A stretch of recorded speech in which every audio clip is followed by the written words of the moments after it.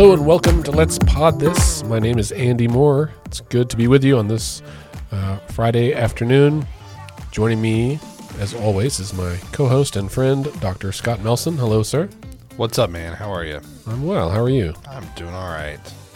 Doing all right. It's been quite the week, Scott, in Oklahoma government and politics, and we are going to break it down for you now. Gosh, Scott, I have to get my head right about this week because I've been, I'll be honest, I've been very angry for a good portion of the week. How about you? Yeah, same. I assume our listeners have as well. And let's talk about it. Do you want to go in order of our notes today? It starts with some non-legislative things that are infuriating but worth noting, I think, and then just kind of go down and then really spend the bulk of the time talking about legislative and gubernatorial sparring. And then I think we should talk about like the impact of this stuff on rank and file, and then maybe what we think is going to happen. Let's do it. How does that sound? Take us away. Come on, yeah! All right, well, we'll start with Secretary Walters. I forgot we've got music for him. Walters said that diversity, equity, inclusion efforts are Marxist and calls for spending reports from, I think, every school district, right? Where he says they're Marxist. Yeah.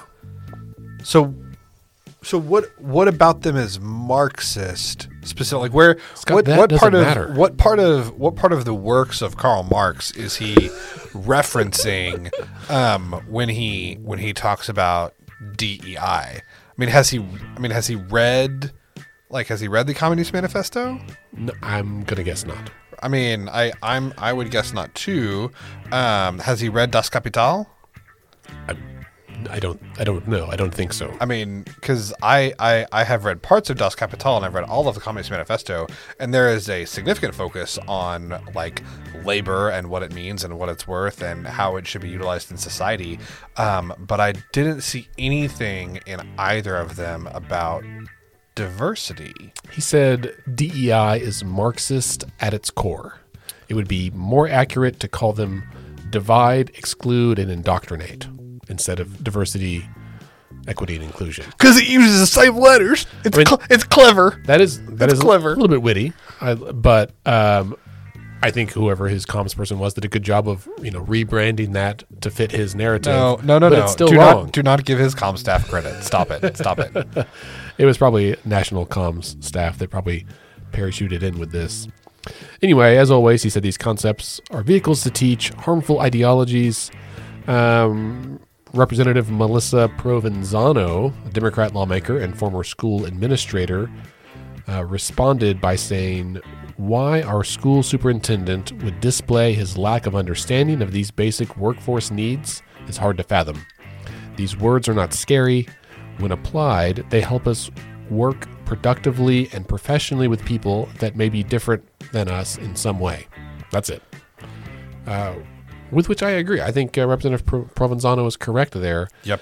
Do you think the media should just stop reporting on this? This is a thing I struggle with all the time, right? Like, where's the line between reporting information the public needs to know and should know and giving a platform to, like, just bananas ideologies?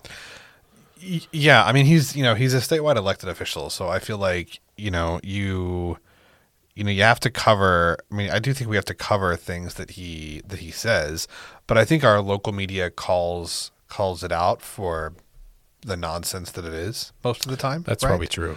And if you're going to consume what Ryan Walters says, probably the only place you're going to consume it is on local media, right? Like, he tried to get a speaking slot at CPAC and couldn't. So, I don't think he's probably getting a lot of airtime on Newsmax, right? And so or Fox. So if you're someone locally who's hearing things that Ryan Walters is saying, you're hearing it, I think, on local media, and I think most of the time you're getting that context. Well, and I think people are.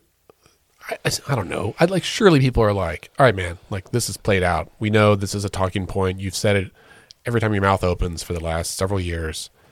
we don't really believe you anymore. I mean, the legislators know that that's a talking point, right? Like even the like. Oh, that's true. They don't like it, right? Yeah. Like even the members of the legislature that ostensibly are on his team are like, all right, dude, like, can you chill out with the like our schools are full of porn, right? right? Like, Right. I mean, it's really like it's honestly. Like it really, like it has gotten to the point that it's like bizarre. I mean, that's why we have this music, right?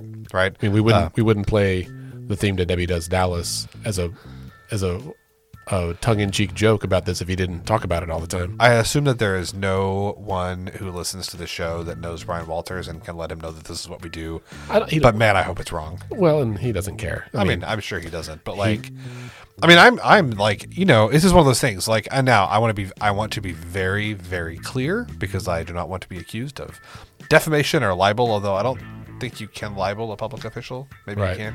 I don't. But to be very clear, I have no idea what is or is not in Ryan Walters' search history or on his phone or on his computer at the house. I have no idea.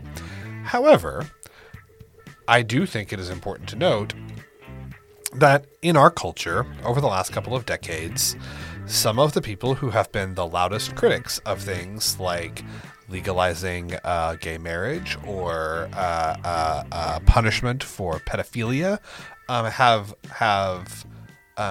themselves later been caught to be engaged in those very same things, often at a very high level. So, am I saying that means that Ryan Walters has a computer full of porn at the house? It's not what I'm saying at all. I hope not. But I'm just saying it makes me curious. Right. No, it is like a weird thing to like harp on this much. More importantly, Scott, I think, and I'm going to turn off the theme music here because this isn't about him, but he said this in a meeting in the State Board of Education. And so Thursday, the state board unanimously voted to require every public school district in the state, and there's like 500 of them or something, to submit a special report detailing all spending, materials, personnel, and third-party contractors focused on diversity, equity, and inclusion initiatives this school year. I want someone, maybe it should be us, to submit a open records request to find out how much, to detail all the spending, materials, personnel, time used to compile this list. Yeah, right. Because I guarantee you, it's going to cost more to do that than what they're spending on DEI programs. Right. Yeah. Because, well, I mean, if they didn't do any, they can be like, well, we didn't do any. But, right. But also, what does that really mean? Right. Like there's some. Right. And I will say, the fact that the report is going to be, I think, very short and have very few entries, is a problem in and of itself. Like we should be spending a lot of money on DEI, or just at least doing it, right? Right. But because to Representative Provenzano's point, right? Right. We as humans should be better about right. learning and appreciating the similarities and the differences between us and how better to work with one another. Right. There's nothing wrong with that. Right. Respecting another person as a person for who they are. There's nothing wrong with that. Well, and this is just another example. We talked about this before, but this is another example of the propensity on the right is like anything you don't like, call it socialist or communist, right? And now we're just saying, well, it's more DEI is Marxist. Like that's a meaningless statement, right? Like not only like it's untrue, and it's I mean I wonder if at this point I wonder if Walters could even spell Marx, right? I feel like even the communists would be upset about this. They're like, no, you missed the point. Right. That's not communism. We're trying to do something over here. Yeah. Right. Gosh. Anyway, that's the first thing we're going to talk about. You want to do the next one? Yeah. So, we know that after the Supreme Court's overturn of Roe v. Wade last year, that many states, including Oklahoma, quickly responded by enacting lots of abortion bans. In some cases, they even enacted laws that are contradictory to each other. Right. One of the confusing things for doctors in Oklahoma in the past year has been we don't actually know what is legal and illegal because these laws are so poorly written, unclear, and appear to contradict each other. But broadly speaking, abortion is illegal in Oklahoma, other than medical emergencies or to save the life of the mother. But what medical emergency means and what it means for a woman's life to be in danger is not always clear. And I think doctors have a hard time trusting that their medical judgment in these matters is going to be respected. So enter the case of it's Jackie, right? JC or Jackie? I think it's Jackie. Jackie Staten. This is in Oklahoman, right? Yeah. Yeah, who developed a molar pregnancy, which is Can you break that down? yeah. So a molar pregnancy is a complication of pregnancy, and it involves cells that are called trophoblasts, and these are cells that usually they're supposed to turn into the placenta, right, which is the apparatus that sustains and like nourishes and protects the fetus or the baby, right? Mm-hmm. She developed what was called a partial molar pregnancy, which is where there's like a swelling of the placental tissue. There are cysts. There can be some fetal tissue, but the fetus will not be able to survive, and it typically results in a miscarriage pretty early in the pregnancy, and it has to be treated. Usually, I believe they have to go in and actually take these out with a DNC, which is considered to be an abortion, and that's important because this can pose substantial risks to the mother, to the woman. There can be cancers that develop. There can be bleeding. There can be infection. It's a quite dangerous condition.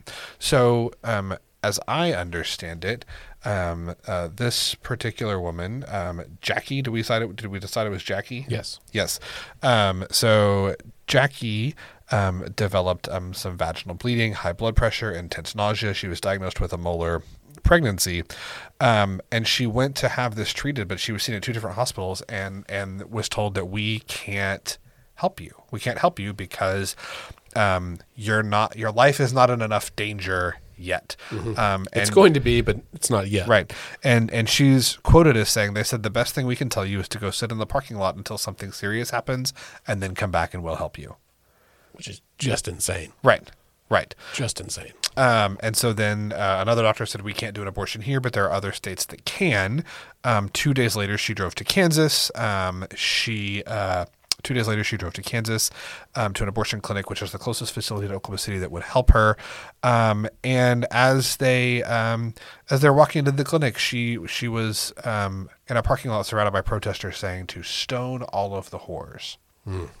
I mean, this isn't new that this happens. It's definitely gotten worse. I have a very close friend who several years ago was pregnant with a baby that was a pregnancy that was planned, a baby that was desired.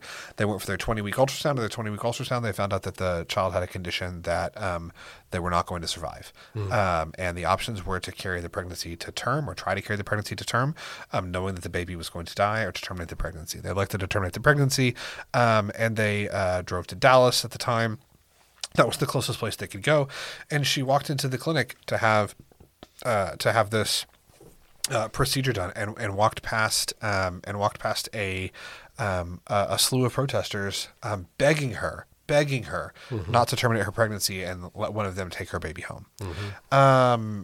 I mean, it's barbaric, right, where we are now, and this is this is what happens when we have laws about medical procedures written by people who don't understand them. Yeah. I have someone close to me that had to drive to Wichita in the last few months, and they did so alone, they and their partner, because they were afraid to tell anybody what was happening, because they knew about some of the aspects of the law that like potentially threaten the rest of us for even knowing and offering support, right? And so they isolated, drove the hours up there for this same kind of deal. And it's heartbreaking. I think barbaric's a good word. If listeners, I know many of you care about this issue deeply, and let us know. If you're not already connected with some of the groups that are working on this on the front lines, we'd happily get you connected. I think Oklahomans are taking notice, right? I think the other side will continue to push very aggressively, and I think they're going to push too far at some point, and that will give us a little bit of hope at pulling back and regaining some some semblance of rights here, however meager they may be. I don't know. I don't have a good transition away from that story. That's just heartbreaking. Yeah. So we'll sit here in the pain for a moment, and then we'll pivot to talk about, I guess the last 48 hours, right? So a lot of this happened Wednesday afternoon. We are recording this on Friday afternoon.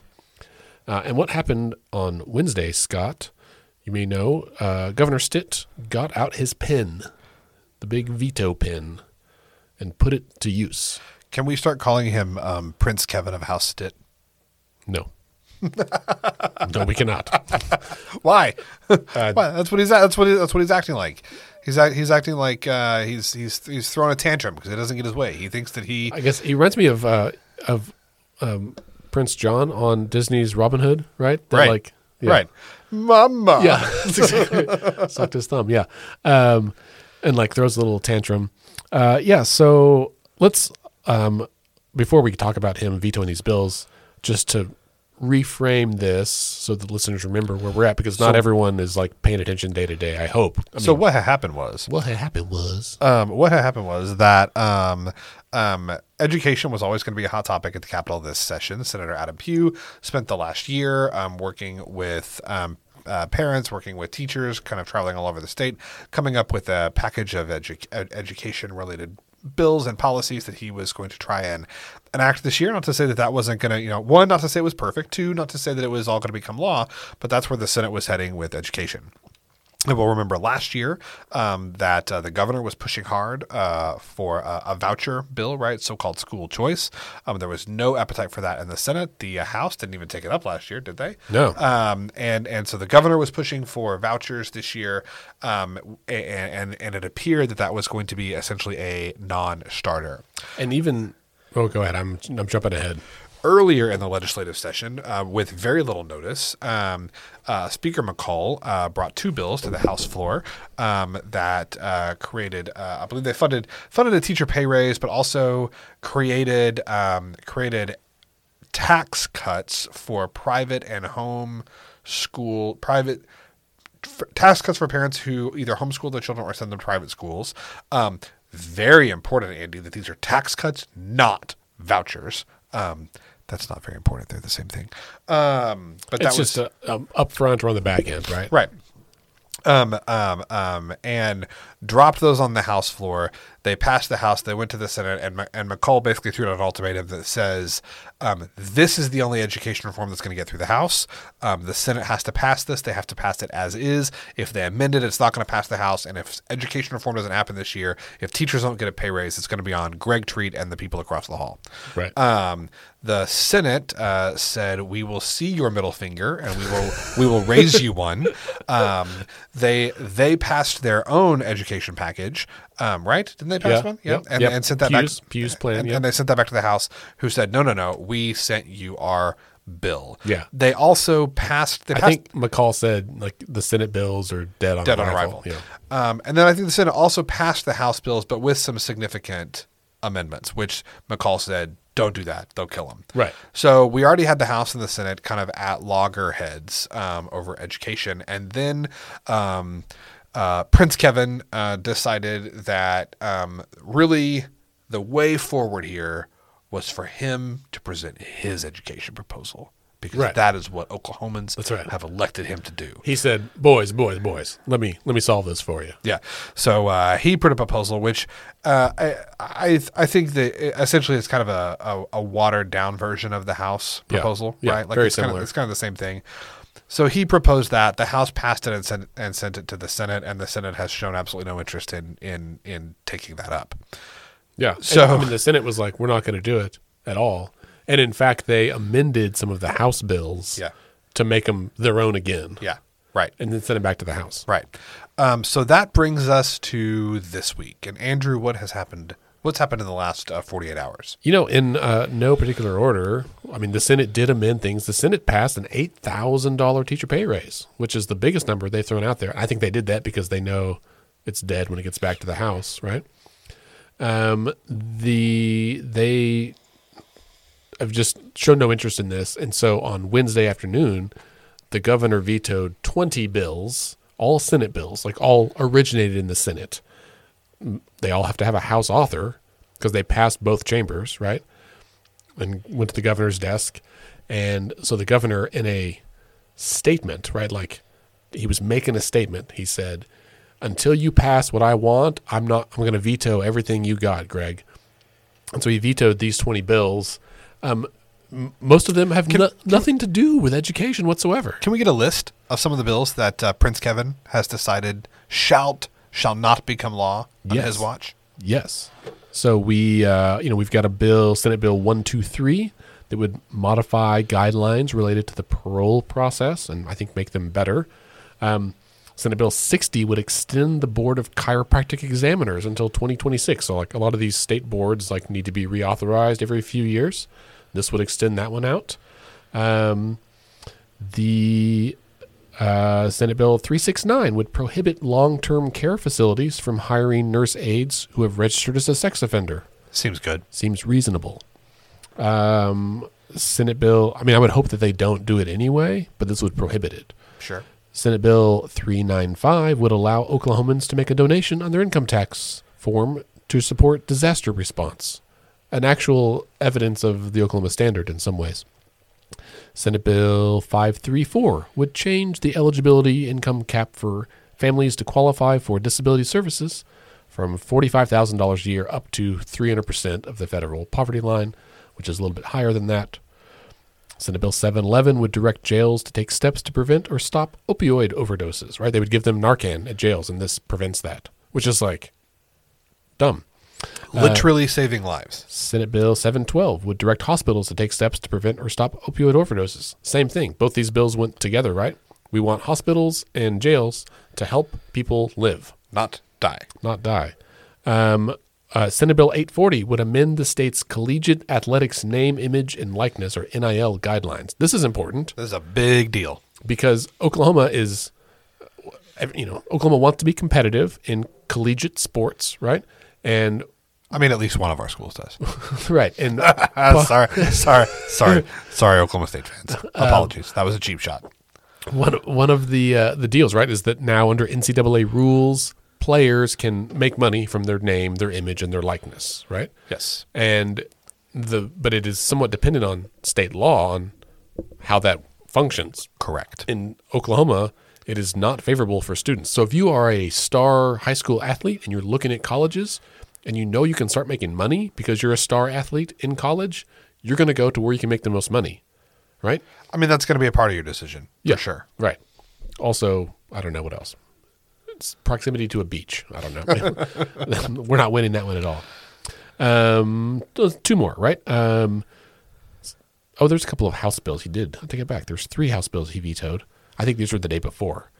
2608 would modify definitions related to the Sex Offenders Registration Act. House Bill 2819 would recreate the Oklahoma Advisory Council on Indian Education. There's just a lot of bills. There's Senate Andy, bill. he vetoed the Muppets. Oh, yes. Let's talk about the Muppets. In fact, let's talk about it, and then we're going to hear from Governor Stitt here. Play what he says. So we're talking about this. He vetoed a bill that would reestablish, right, the Oklahoma Educational Television Authority.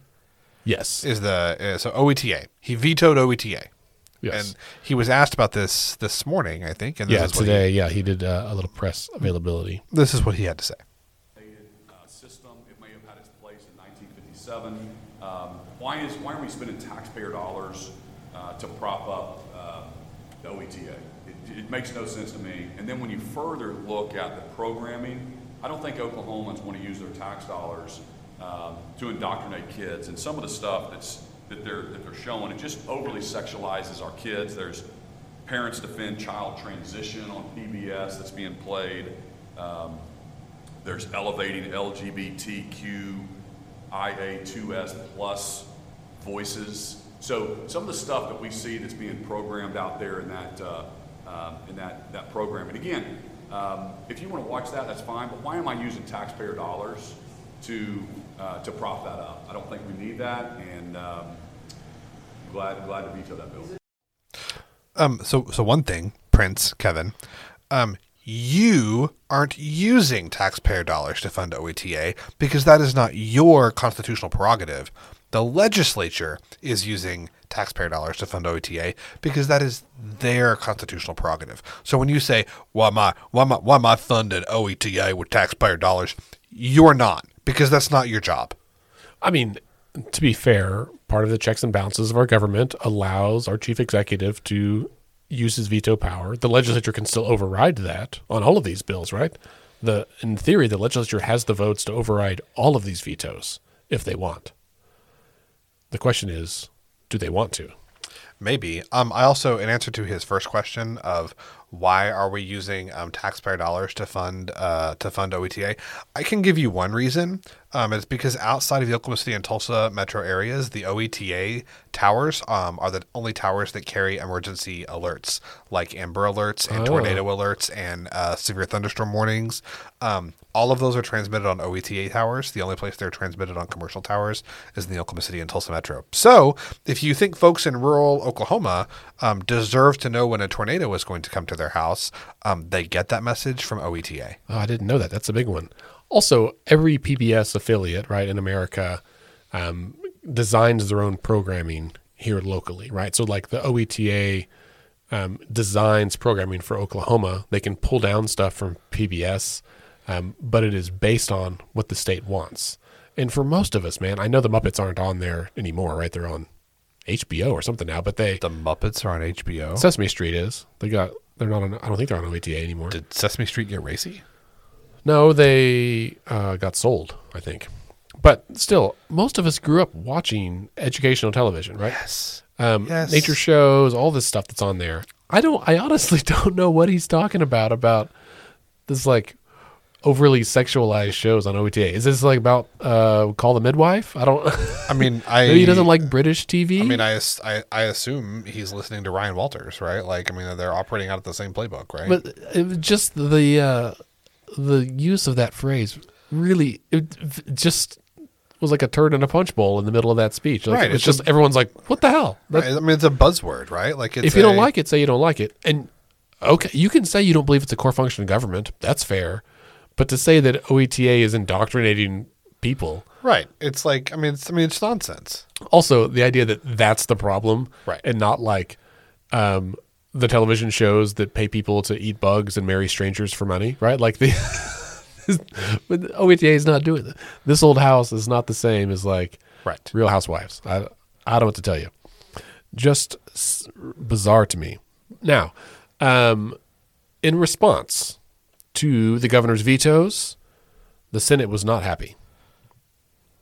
The Senate promptly, literally the next day, on Thursday, came back and chose to not confirm two of Governor Stitt's cabinet officials, including the Secretary of Health and Mental Health, right? Like, this is a big statewide position. Yeah. And now I think the governor can still renominate them, but it just, in the middle of this, Scott, what's happening to Oklahoma? Right. Right. I mean, it's become it's not about policy anymore, right? It's not about what's good for Oklahoma. It's not about good policy. It's about politics. Right? It's 100% about politics. It's about politics. And yesterday, and it's quite frankly, it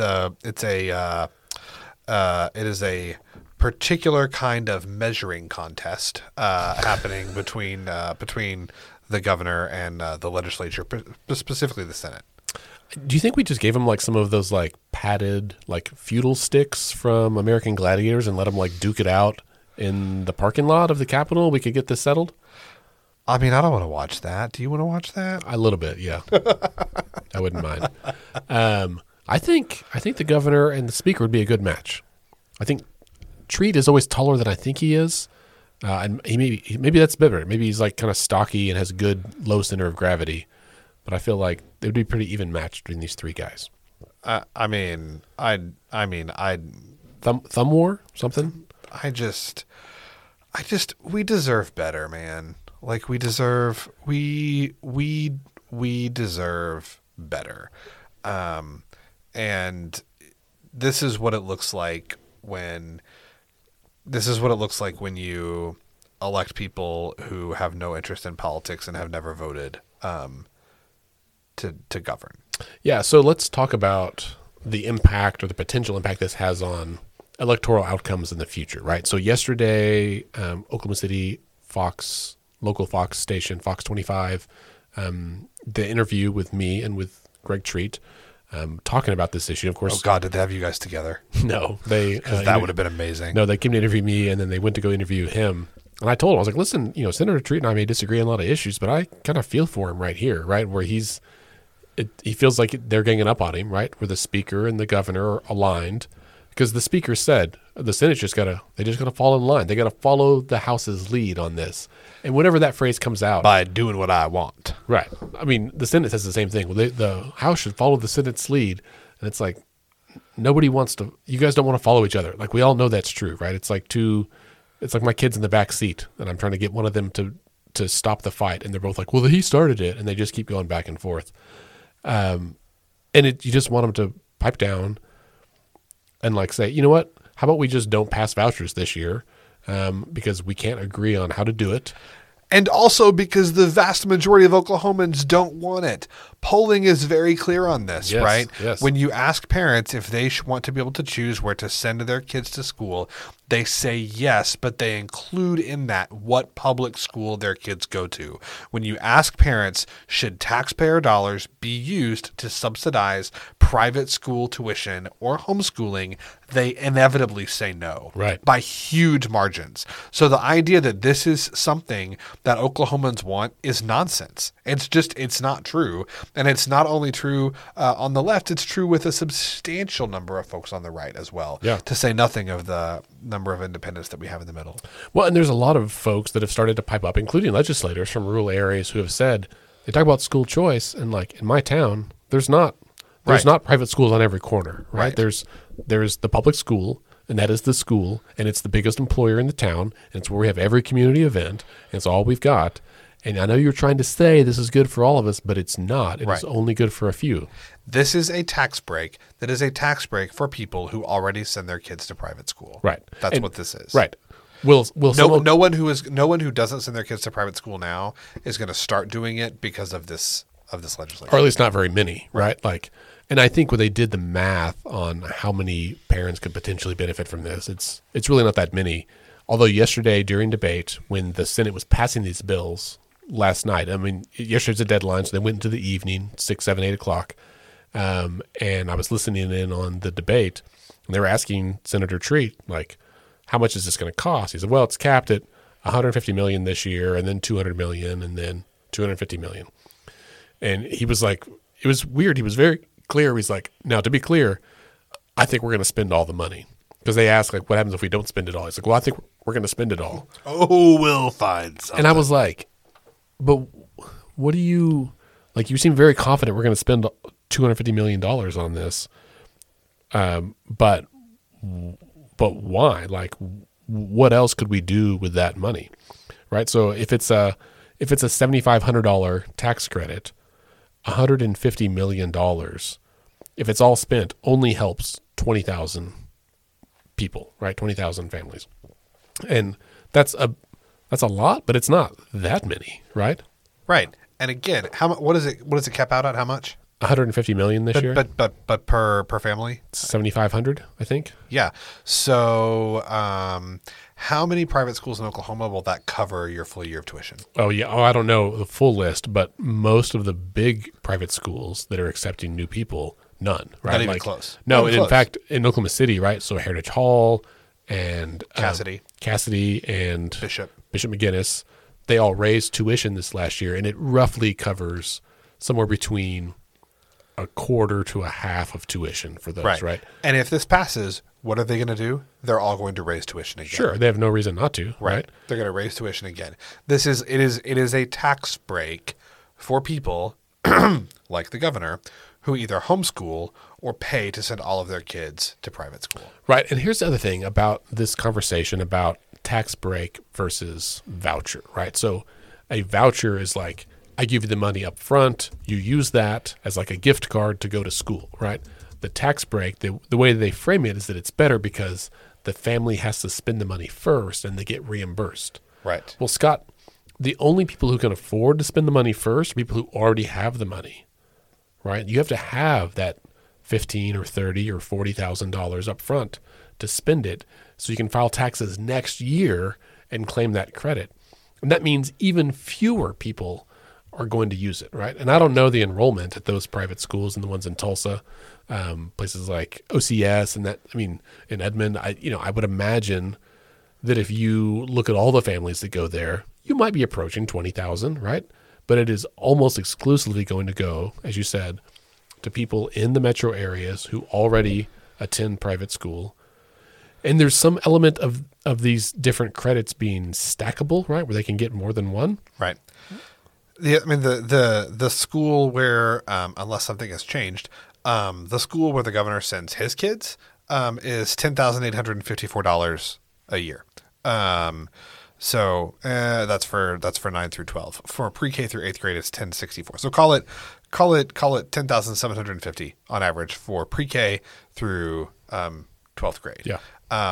So it wouldn't even cover the full cost of where the governor sends his kids, and that is one of the less expensive private schools in the metro. But I mean, gosh, like it does seem really bananas that the governor has 6 kids, right? Yeah. They're not all in school now, but some of them are older. Do they all go to that school? I don't know the answer to that. Okay, well, I feel like at least 1 or 2 of them are out. Let's say he sends 4 of 6, right? So he's spending $42,000, $43,000 a year. 44, it's closer to 11. Okay, $44,000 a year on tuition. Man, must be nice. That's more money than a lot of teachers make, man. Like, that's nuts. Now, he also would stand to benefit from this law. Correct. Which is a huge conflict of interest. Correct. To be like, I want you to pass a coupon for me to send my kids to private school is like what it amounts to. Correct. Which is absurd. Yeah. And it doesn't pay for the whole tuition, but if it was me and I had a way to cover 3/4 the tuition for my kids, like that sounds like a good deal. Now he's still got to spend a lot of money out of pocket, but he is already spending money out of pocket. So he can afford this because he's doing it. Right. And that is not the case for most people. I can't afford to send my kids to private school, right? And like that. I just looked up Mount St. Mary's, which is a large Catholic high school on the south side, $11,000 a year. And that's if you're Catholic. Right. If you're not Catholic, it's $13,450. So they have like an in-state, out-of-state, but it's religious? If you're an international student, I guess Catholic or not, it's $19,550. Whoa. This is bonkers. Yeah. Participating Catholic status is determined by the student's local pastor and indicated by the pastor's signature. So your pastor gets to decide if you're a participating Catholic or not.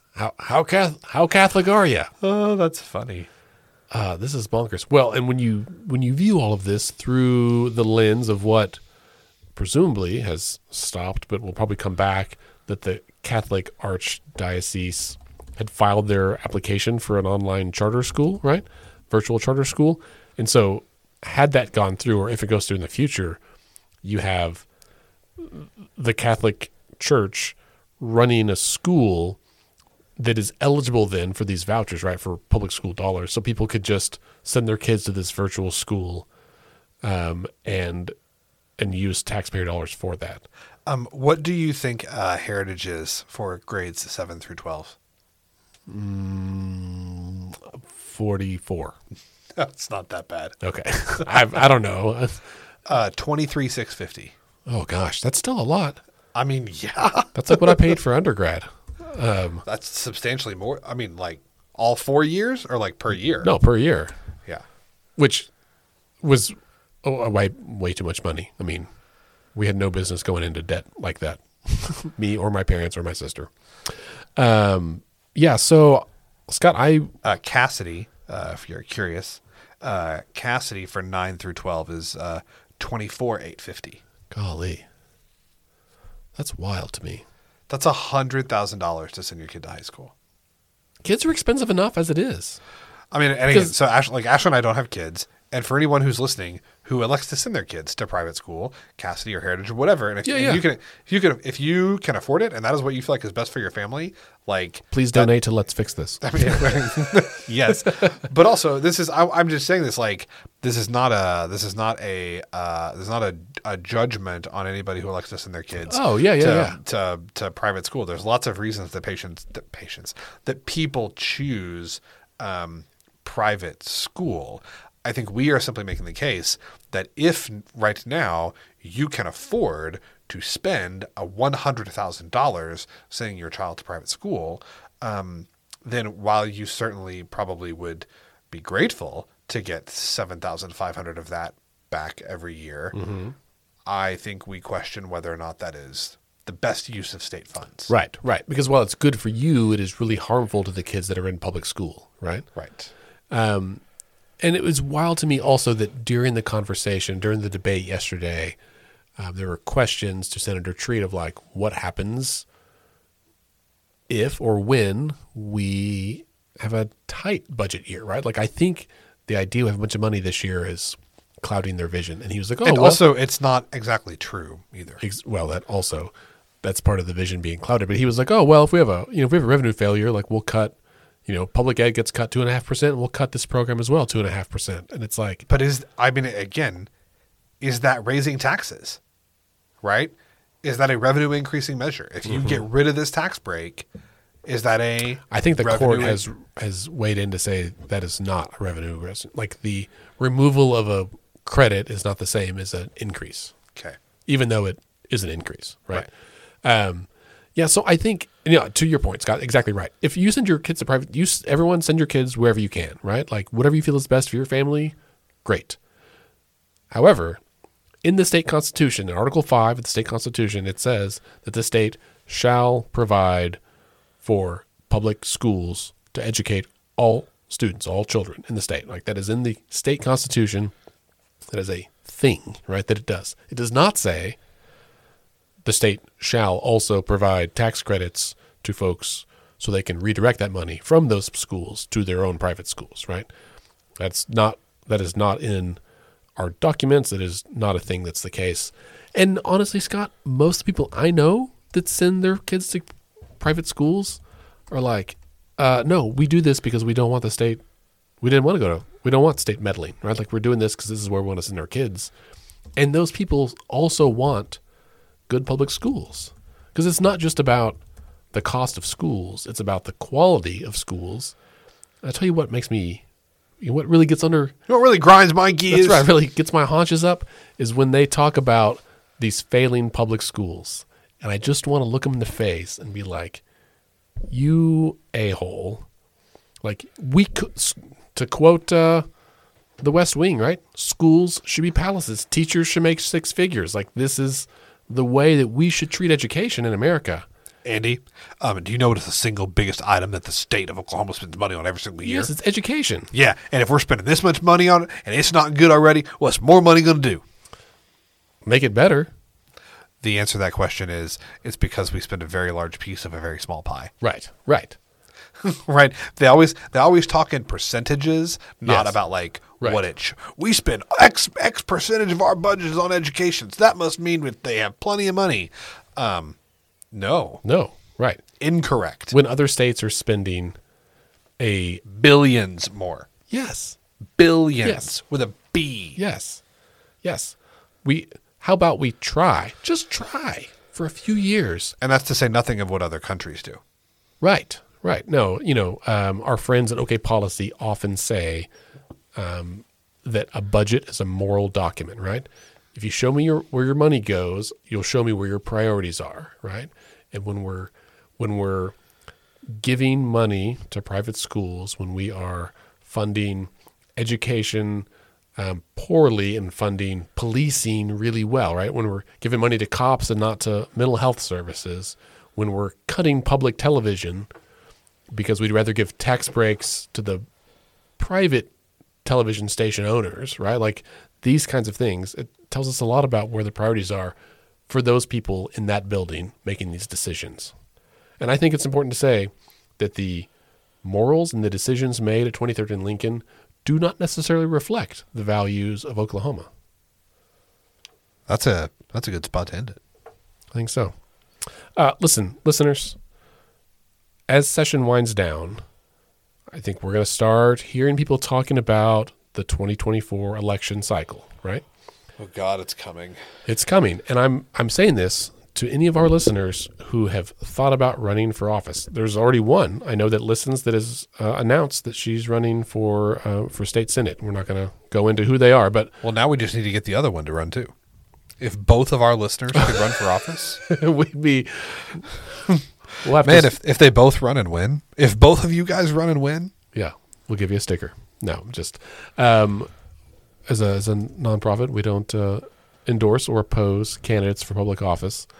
But I'll say, listeners, if you're thinking about running and you have questions about it, reach out to us. We're happy to get you connected with people that can kind of steer you the right direction and talk about it. 2/3, roughly 70%, right, of the state legislature and statewide offices that were up last year for elections were reelected by default because no one ran against them. They had no opponent.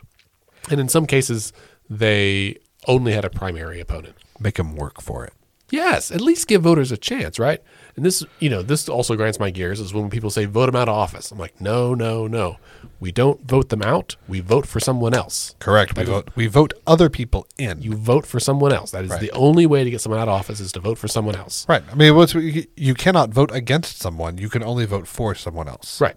Except for the judicial races, but those are a special case. Yes. But if you are frustrated, Which is also super effed up, but that's a discussion for another day. if you are frustrated with your current representation and you want to run, I encourage you to do so. Even though I disagree with you on policy, voters deserve a choice, right?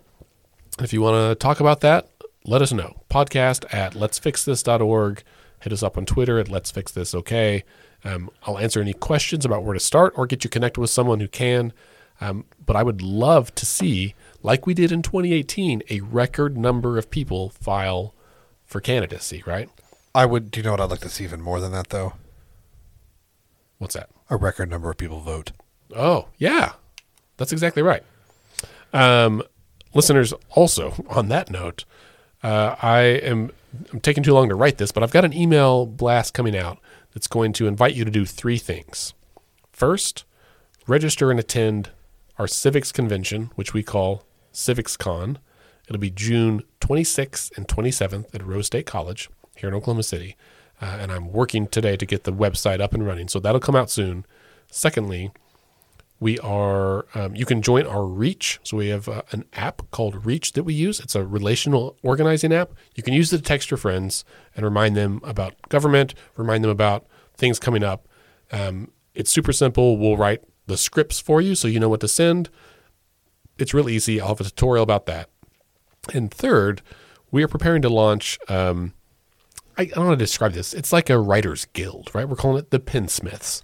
And this is a group of folks like you, listeners, and me, maybe Scott, if we can convince him, who are willing to spend 15, 20 minutes a week to write a letter to the editor of their local paper, send in something to the news station. But there's a lot of us who are frustrated, and we got to have an outlet. We have to have a way to help move the needle. And I think Twitter is on the decline. Today's my 15-year Twitterversary, and it's not the same as it was when I joined, right? But I think if we leave the narrative shaping up to people with whom we disagree, then we are doing a disservice to telling the full story of what's happening in Oklahoma. And there's a way for us to articulate our feelings, our wants, our desires, our hopes and dreams for the future. And we can do that individually and together. And I would love to help bring everyone together to kind of write this message and to speak with one voice when we can. So we'll have that coming up soon. So if you haven't already subscribed to our newsletter, as soon as we end recording, which will be in just a minute because I'm going to start the music, go to letsfixthis.org, scroll to the bottom, sign up for our newsletter right there so we can get you on the list. That email will go out in the next 4 days, between now and Tuesday. And we'll talk about it next week. I'm sure we need your help, guys. So if you're listening, please, this is the time to lean in. I know you're frustrated. I know you're angry. I know you're despondent, you're hopeless. I'm telling you, there's still a chance. All right. Scott, thanks for being here tonight. Thanks for having me. Listeners, thanks for being here as well. Thank you for indulging my rants, my diatribes, and our reverence for what's happening in our state right now. As a reminder, decisions are made by those who show up. We'll see you next week.